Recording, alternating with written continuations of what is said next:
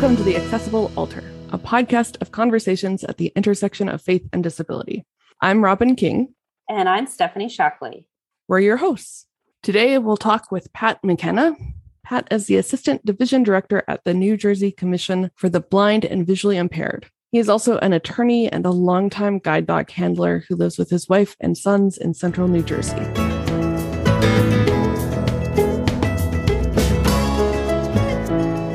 So, Pat McKenna, welcome to the podcast. Thank you so much for having me. It's a pleasure to be here.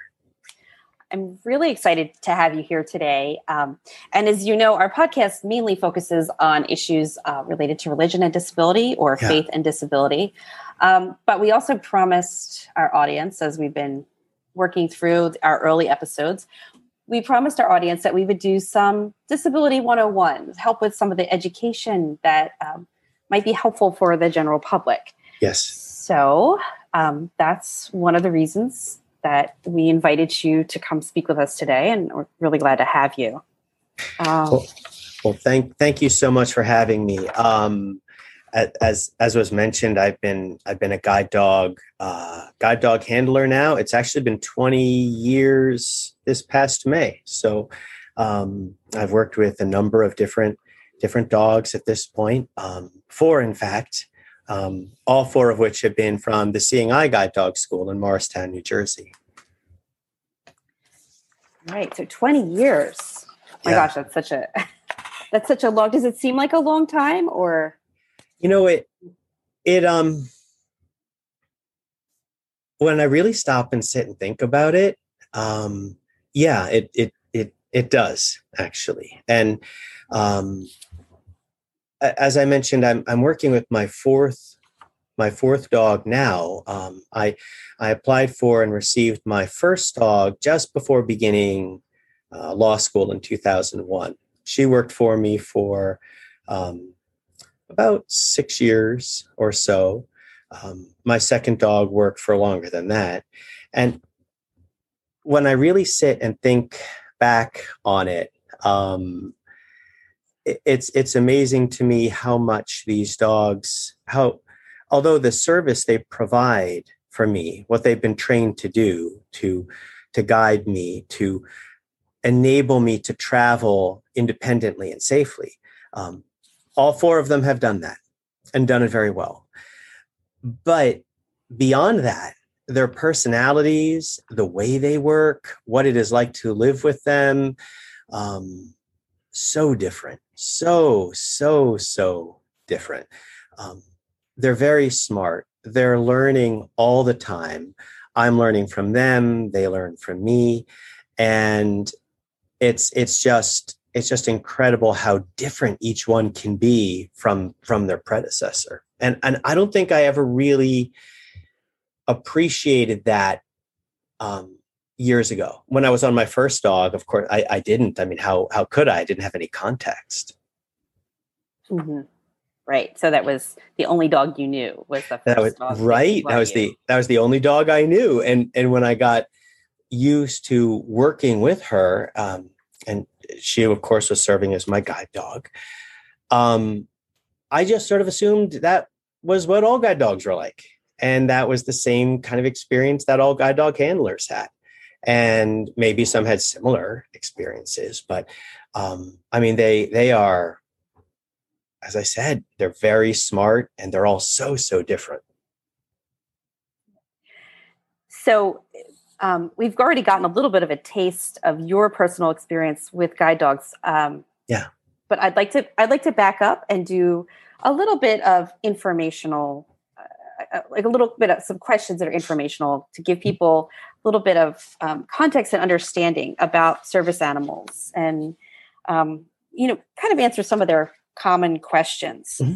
Sure. So one of the things that people often ask, and we thought it'd be really helpful to cover, is can you tell us a bit about the difference between service animals, emotional support animals, and therapy dogs, and maybe give us the sort of layperson's like legal information that we might want to know, that for those of us who are not attorneys, about that. So a service animal is defined under the law as being a dog that is specifically trained to perform a task for the benefit of a person with a disability. And it's that training component that is extraordinarily, that's the key. That's the important piece. Has the dog been trained to do work or perform a task? That's what you want to look for. Now, of course, service animals, these dogs, they can be trained to perform a number of different tasks or different types of work for their handler, depending upon what is needed. Now, in my case, of course, I can't see. So my dogs are guide dogs, and they have been trained to guide me safely, independently. But the other dogs, depending upon the needs and the disability in question, maybe the dog provides support and assistance for a person who is deaf or hard of hearing, or is a wheelchair user, or maybe an individual who suffers from PTSD. And these dogs then have been trained to perform this task either as needed or upon command. Of course, case by case would be different. Now, a therapy dog, or I believe emotional support animal, they have not been trained to do work or perform a task for the benefit of an individual with a disability. So that individualized, specialized training piece, that's not there. That's not present. The benefit of an emotional support animal or therapy dog is not what they are doing for you as far as a task is concerned, but their presence. Their presence is the benefit. Their presence is the point. Was that helpful, or did I could have gotten too technical? No, that's really helpful. Robin, do you have any follow-up questions? Sorry, I'm one of the people who also takes a moment to think. No, I think that was a helpful delineation. This is one of the topics I was really hoping we would get into, because I think there's just a lot of confusion, because some animals are represented as something they may or may not be, with this expectation of access. Yes. That can be dangerous. So you hit on the key word there, the word of the hour, access, right? So the law provides protection for service animals. That is, again, a dog that has been specifically trained to do work or perform a task for the benefit of a person with a disability. So that means that I or somebody else who benefits from the services of a service animal can go into public places or places into which the public has access with their service animal. Mm-hmm.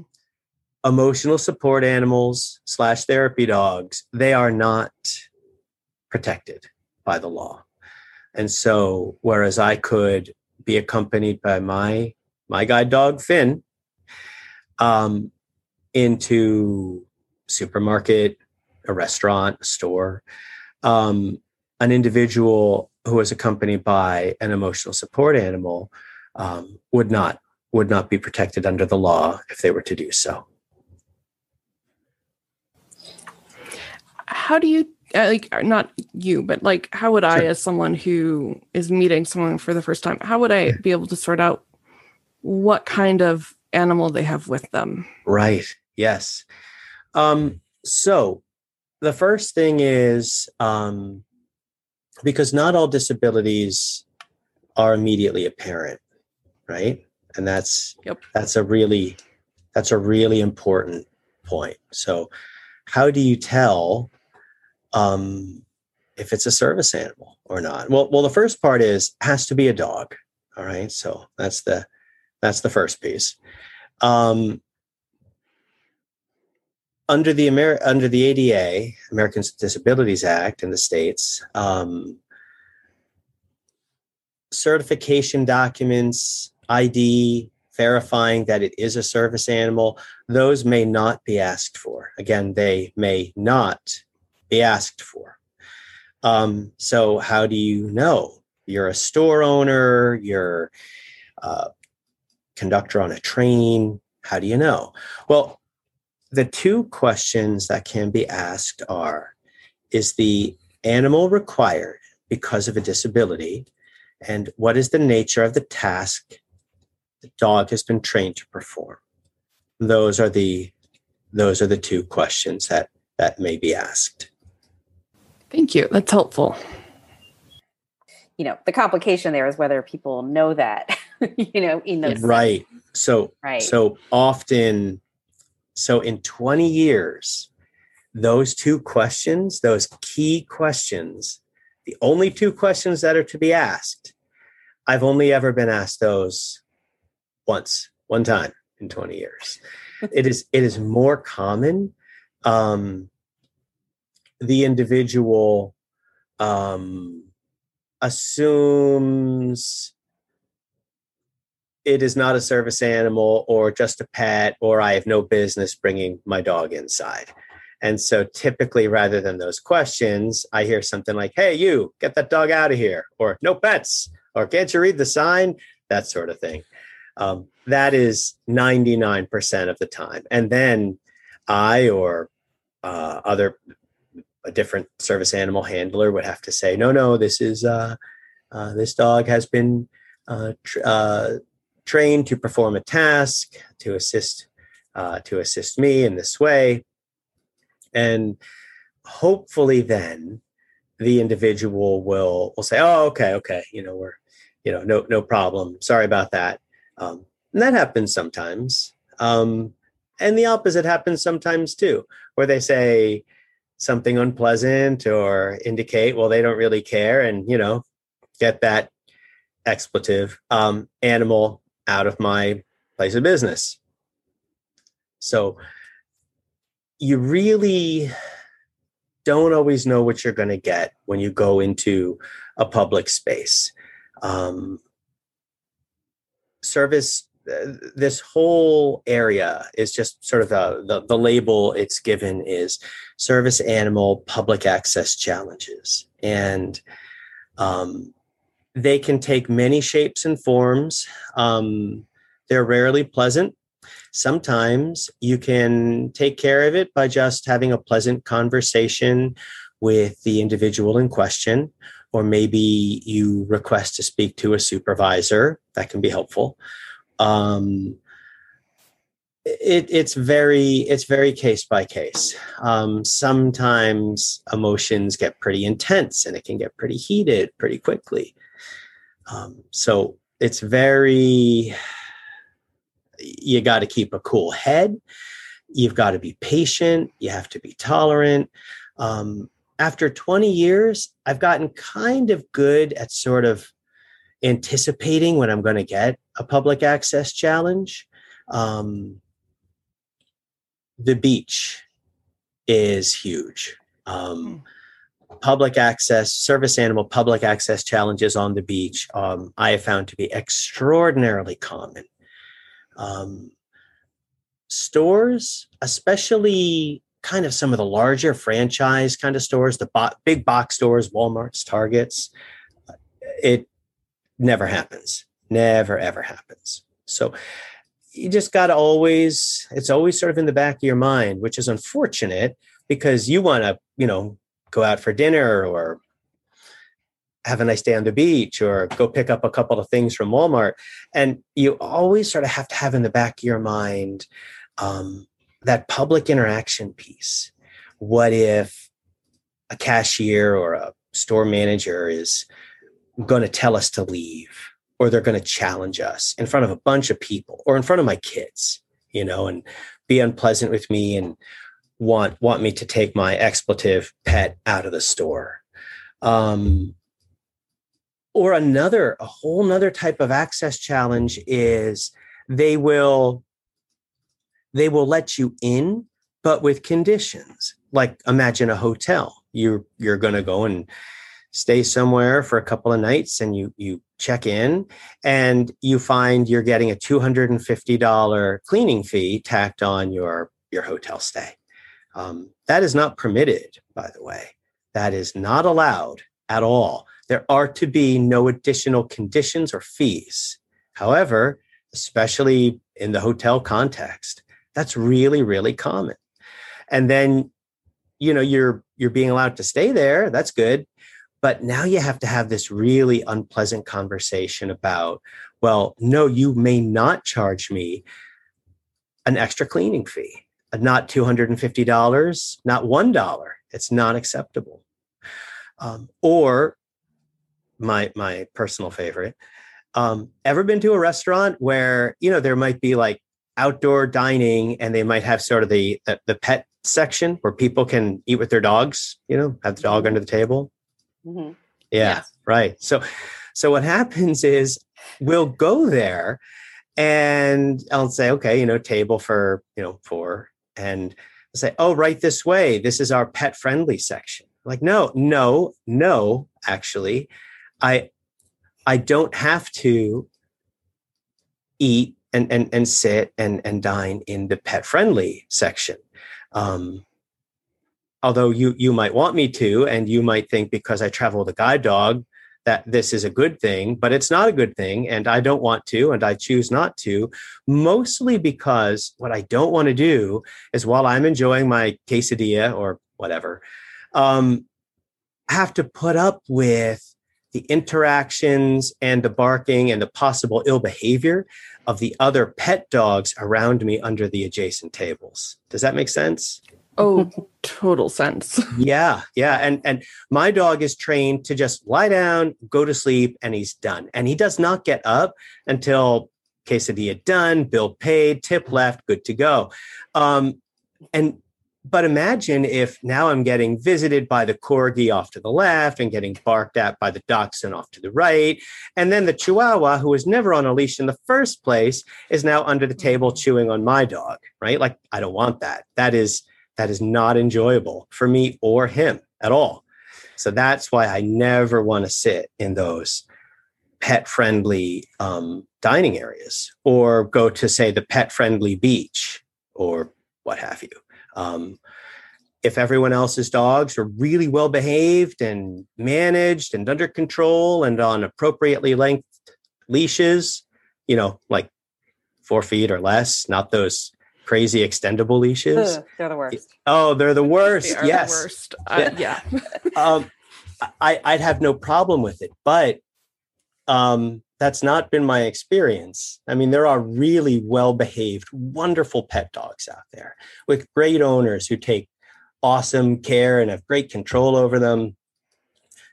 And then there's dogs who are not in that. Yes, exactly. And it only takes one ill-behaved dog on one of those crazy long leashes to really result in me having a bad day. And I don't want that. Yeah.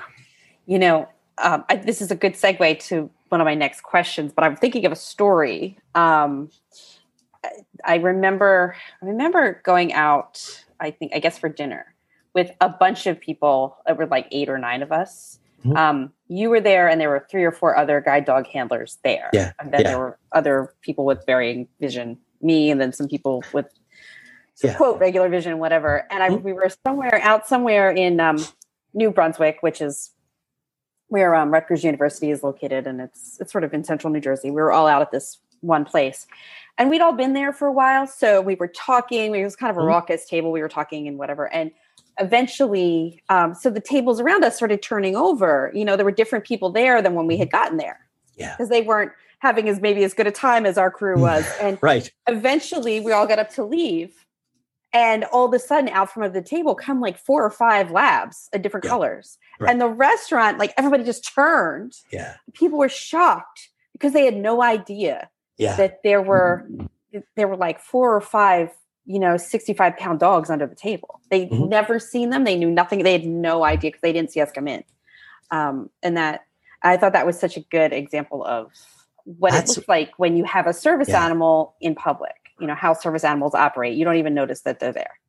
That's one of the greatest compliments you can give a service animal handler is, I had no idea they were there. That's the point. That's what they want. That's what the dogs are trained to do. That's what I want. That's how you want it to be. And so when that happens, right, you get up to leave, you're set to go, you left the tip, and your dog wakes up, comes out from under the table, the people around, that's normal. They should be kind of surprised. And that's nice. That's nice to see. That's nice to hear. And it's not a direct comparison, and I want to acknowledge that, but I had a 90-pound dog, and for most of his life, we lived in apartments. And I always loved it when a new neighbor would move in, and after a few weeks, they'd see me with the dog, and they'd be like, I had no idea that dog was in there. Yeah. Yeah. But yeah, and I loved it because it meant he was behaving himself when I was away. Yes, that's great. That's great. And there are plenty of pet dogs out there. I don't want anyone to think I'm, being tough on pet owners. But there's also a bunch that, not as great. We would all know they're in there, to use your example. Yeah. Mm-hmm. We would all know. Yeah. So I think the conversation about the pet friendly section of, I'm thinking of the fancy New York restaurant that that might give somebody with a service dog a hard time. The conversation about the pet friendly section leads me to the question about interference. So I think that's the sort of a technical term. It is. And I was hoping you would talk a little bit about service animal interference and what the general public needs to know about that and how they can prevent being part of the problem. Yeah. Yeah. So what we're basically talking about is conduct or behavior that is encountered, that the service animal partnership encounters, that is disruptive to what it is they are doing. That's really what we're talking about. And it can take many shapes and forms. It might be somebody petting your dog. You're waiting at a crosswalk, and the person next to you who's also waiting for the light to change is just sort of petting your dog. And the reason that is so harmful and so dangerous is these dogs are trained to do their task, and they are trained to ignore other people, other maybe food that's on the ground, other distractions, other dogs. And if somebody is petting your dog, and a lot of times I don't know about it because I can't see and I might not be aware, and especially if I'm in a crowd, I mean, it would not be difficult for someone to do, and I don't know. Well, that's going to be distracting to him. And do I want him to be focused on that person who is touching him or petting his ears or whatever, or watching for cars that are turning and judging traffic? Because I want his attention on that traffic, on that intersection, watching for someone maybe running a red or turning when they're not supposed to, what have you. What if we are waiting in line at, I mentioned Walmart before, so I'll stick with that. We're waiting in line at Walmart and we've got our cart full of stuff and there's a couple of people ahead of us. And the person ahead of me in line begins to touch and interact with my dog.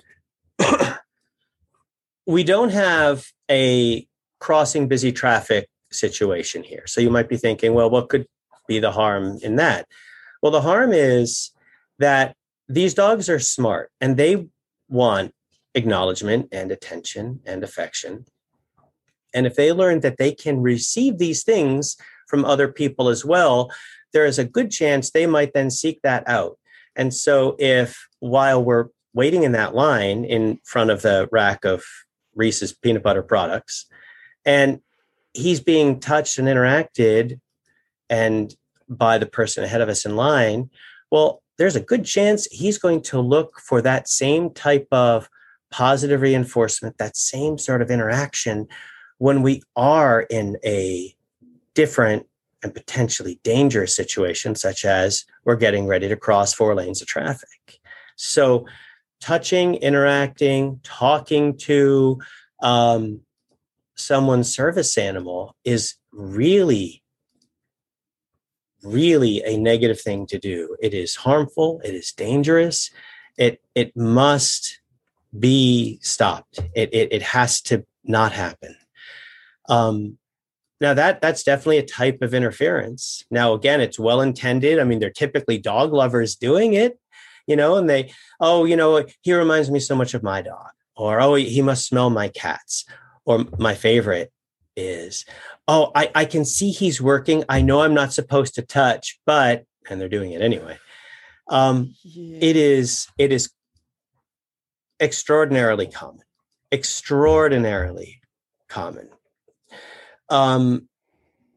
Less common are,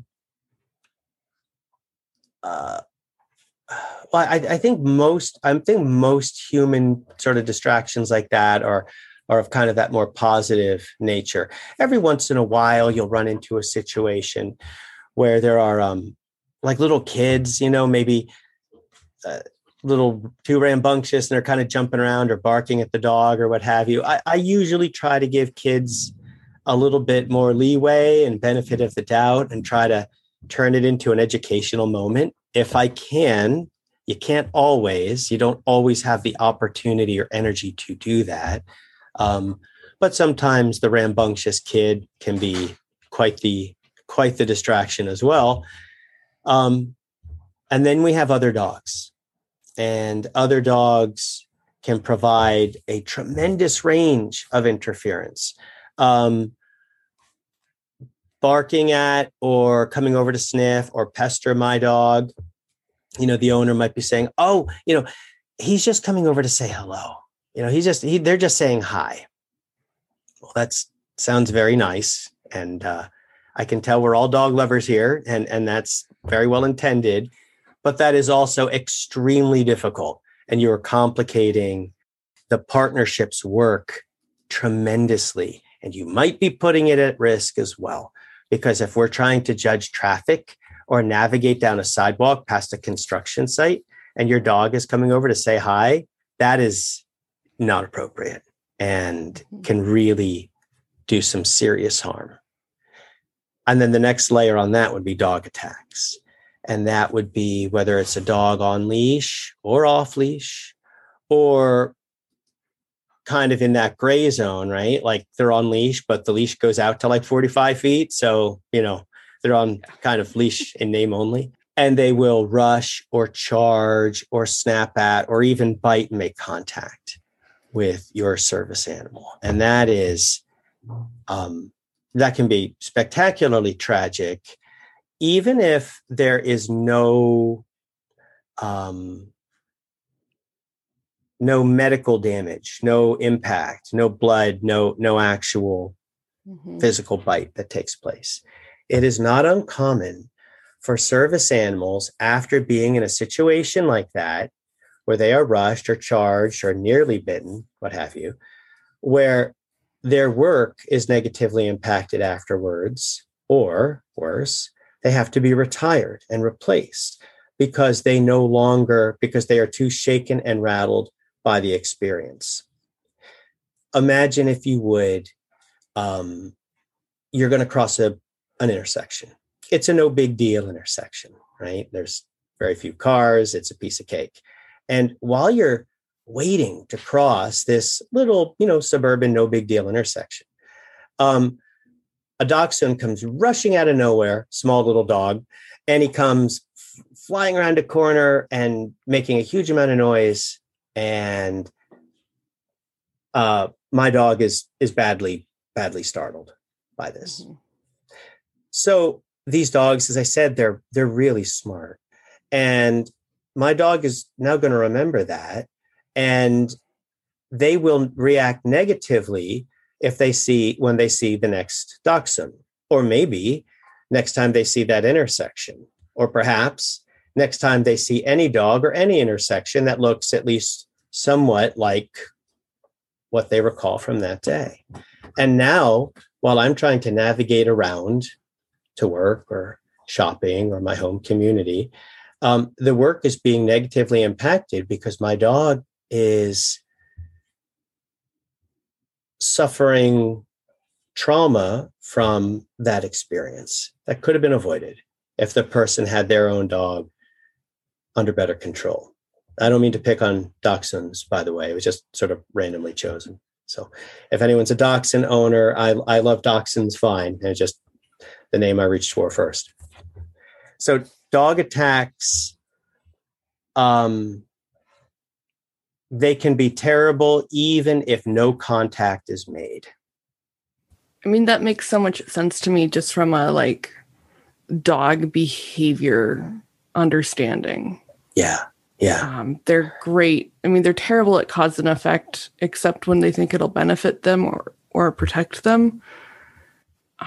My dog for a long time became convinced that anytime I put like chapstick on, it meant I was leaving, and he would self-crate because he had a little bit of separation anxiety. So I spent like 3 weeks putting chapstick on like all the time to get him to stop doing that.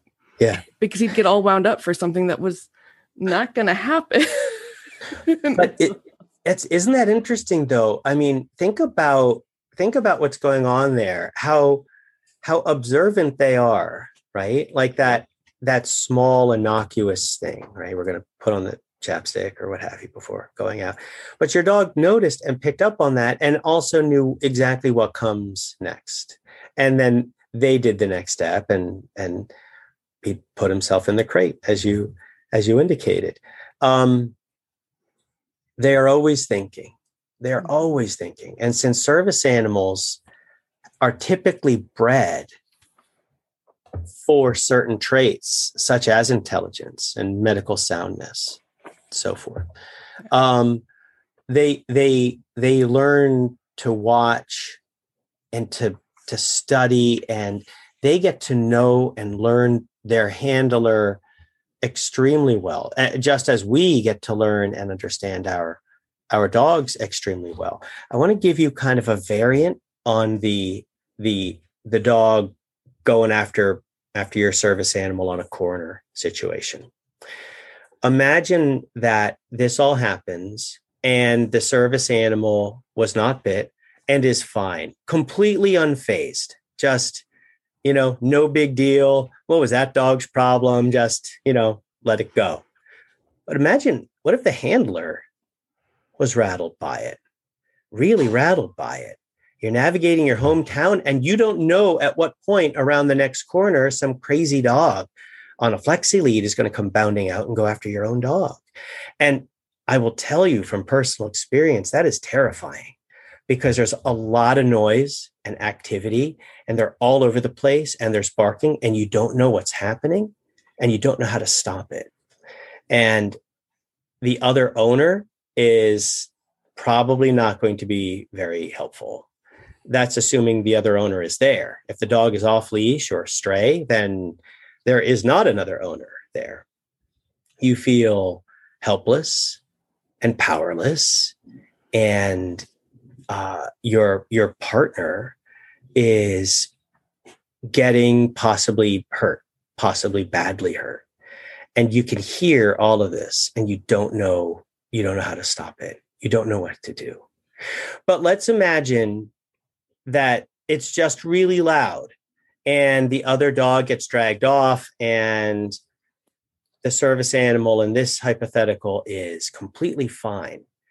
That handler is going to probably be a nervous, anxious wreck moving forward.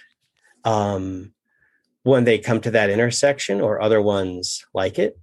And the service animal is going to pick up on that because that's how it works.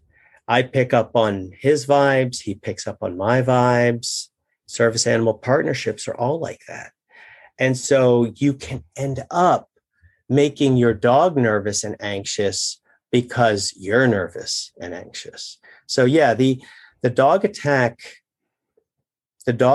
thing is really terrible. And being mindful of your own stress and your own anxiety and what you might be projecting is extraordinarily important.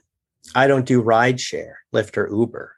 I've had a number of situations now where I was denied access to the car when it pulled up And sometimes it just pulls away and I'm left standing out there because I did not realize that they just ghosted me. So that's happened a bunch of times. So Uber and Lyft, I find very, very frustrating. So I was taking an Uber once with a friend and the car pulls up. And I noticed my dog was exhibiting all of this stress. Like, what's wrong with my dog? Right? Like he's looking back up at me. His ears are down. He just seems kind of tense. And then I realized he's tense because I'm tense. I'm a mess because I've had so many negative Uber and Lyft situations. I'm just ready for the next one, And I was like, wow, it's not him. It's me. I made him like that because I'm this nervous, anxious mess because I'm ready for my next Uber disaster.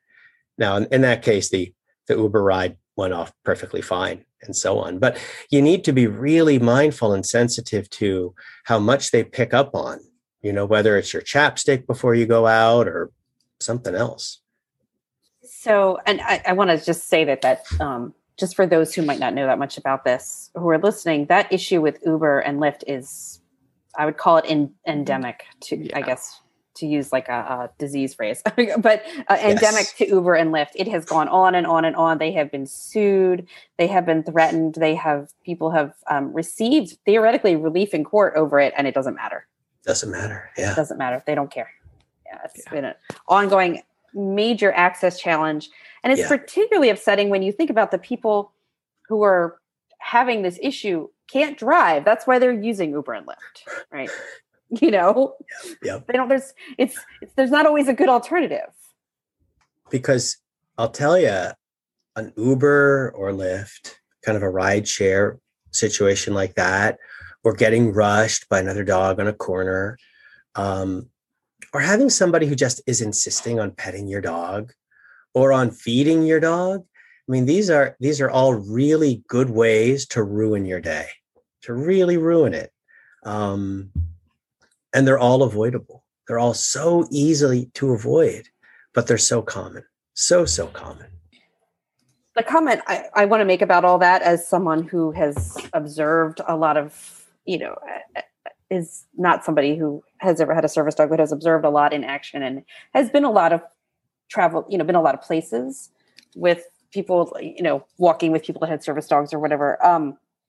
Comment I want to say about that is this sense of, I think people really need to watch their sense of entitlement. And when people are, somebody who has a service animal is out in the world doing whatever they're doing, like living their life, they don't necessarily owe you anything. They don't owe you stopping their day with their family to let you pet their dog, or they're running late to work. You're not owed petting a dog, or, I've seen you be nice enough to take the harness off and let somebody pet Finn.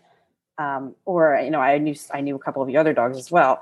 But like, that's not, it's not required, and you don't owe anybody, I think. I just think that's such an important thing to say.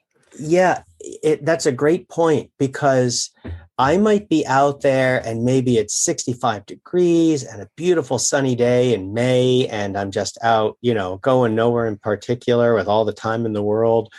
And I might be more inclined at that point I might be more patient, more tolerant. I might say, oh, sure, I'll take the harness off. You can say hi to him. This is his name. He was trained at this particular school. He's this many pounds, and make it a real educational moment. But the opposite could also be true. Maybe it's 8:00 on a Friday night, and I've just worked a killer week, and it's pouring rain and 33 degrees. And I'm just trying to get home because, my umbrella's dead and I'm soaked to the bone. And someone's like, hey, can I say hi to your dog? I'm probably not going to say yes at that point. I'll probably have to reach deep just to find the patience and tolerance to just, say something at least remotely pleasant, because I'll probably be pretty grumpy and in a bad mood at that point. But we're all like that, right? We all have those good moments. We all have those bad moments. I do try to reach as deep as I can to make it an educational moment if kids are involved. I think that's really important. I give kids a little bit more leeway, and I try to find that extra minute in the busy schedule to take the harness off and really sit and talk with them. If I can, I can't always, but I do try. You mentioned education when we started this conversation today, and I am a huge believer in that. But that doesn't mean I've always got the time or the energy or patience for it.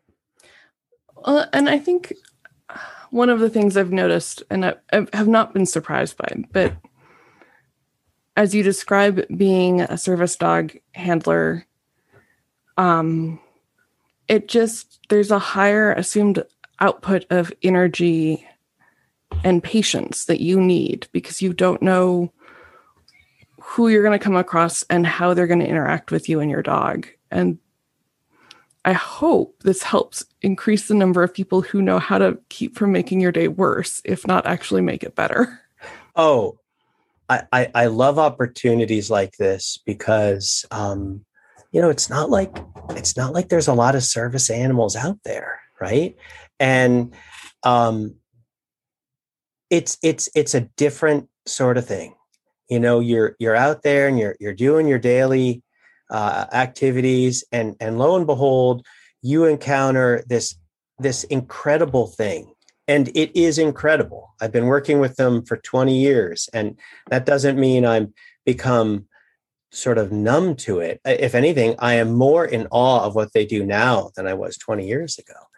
And you encounter a dog that has been trained to perform a task for the benefit of a person with a disability, and they're out there, and whatever that task is. And it's okay to sort of be just impressed by that. It is different. It is not every day that is encountered.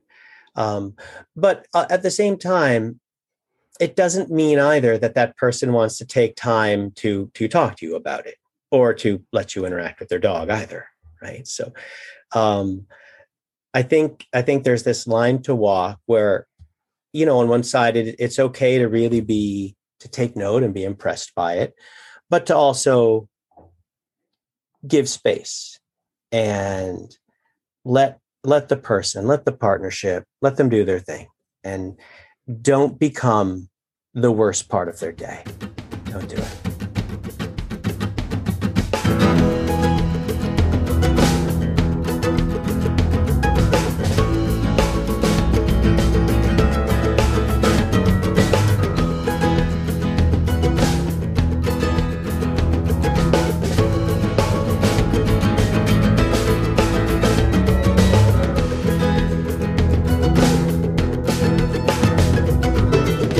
Thank you for joining us for this conversation about faith and disability. We encourage you to find local conversation partners to talk about your experiences and other people's experiences of faith and disability. Stephanie, you have known Pat for a long time. He's really sort of your friend. We actually met as children at, in episode 2, I talked about going to a camp for blind and visually impaired children.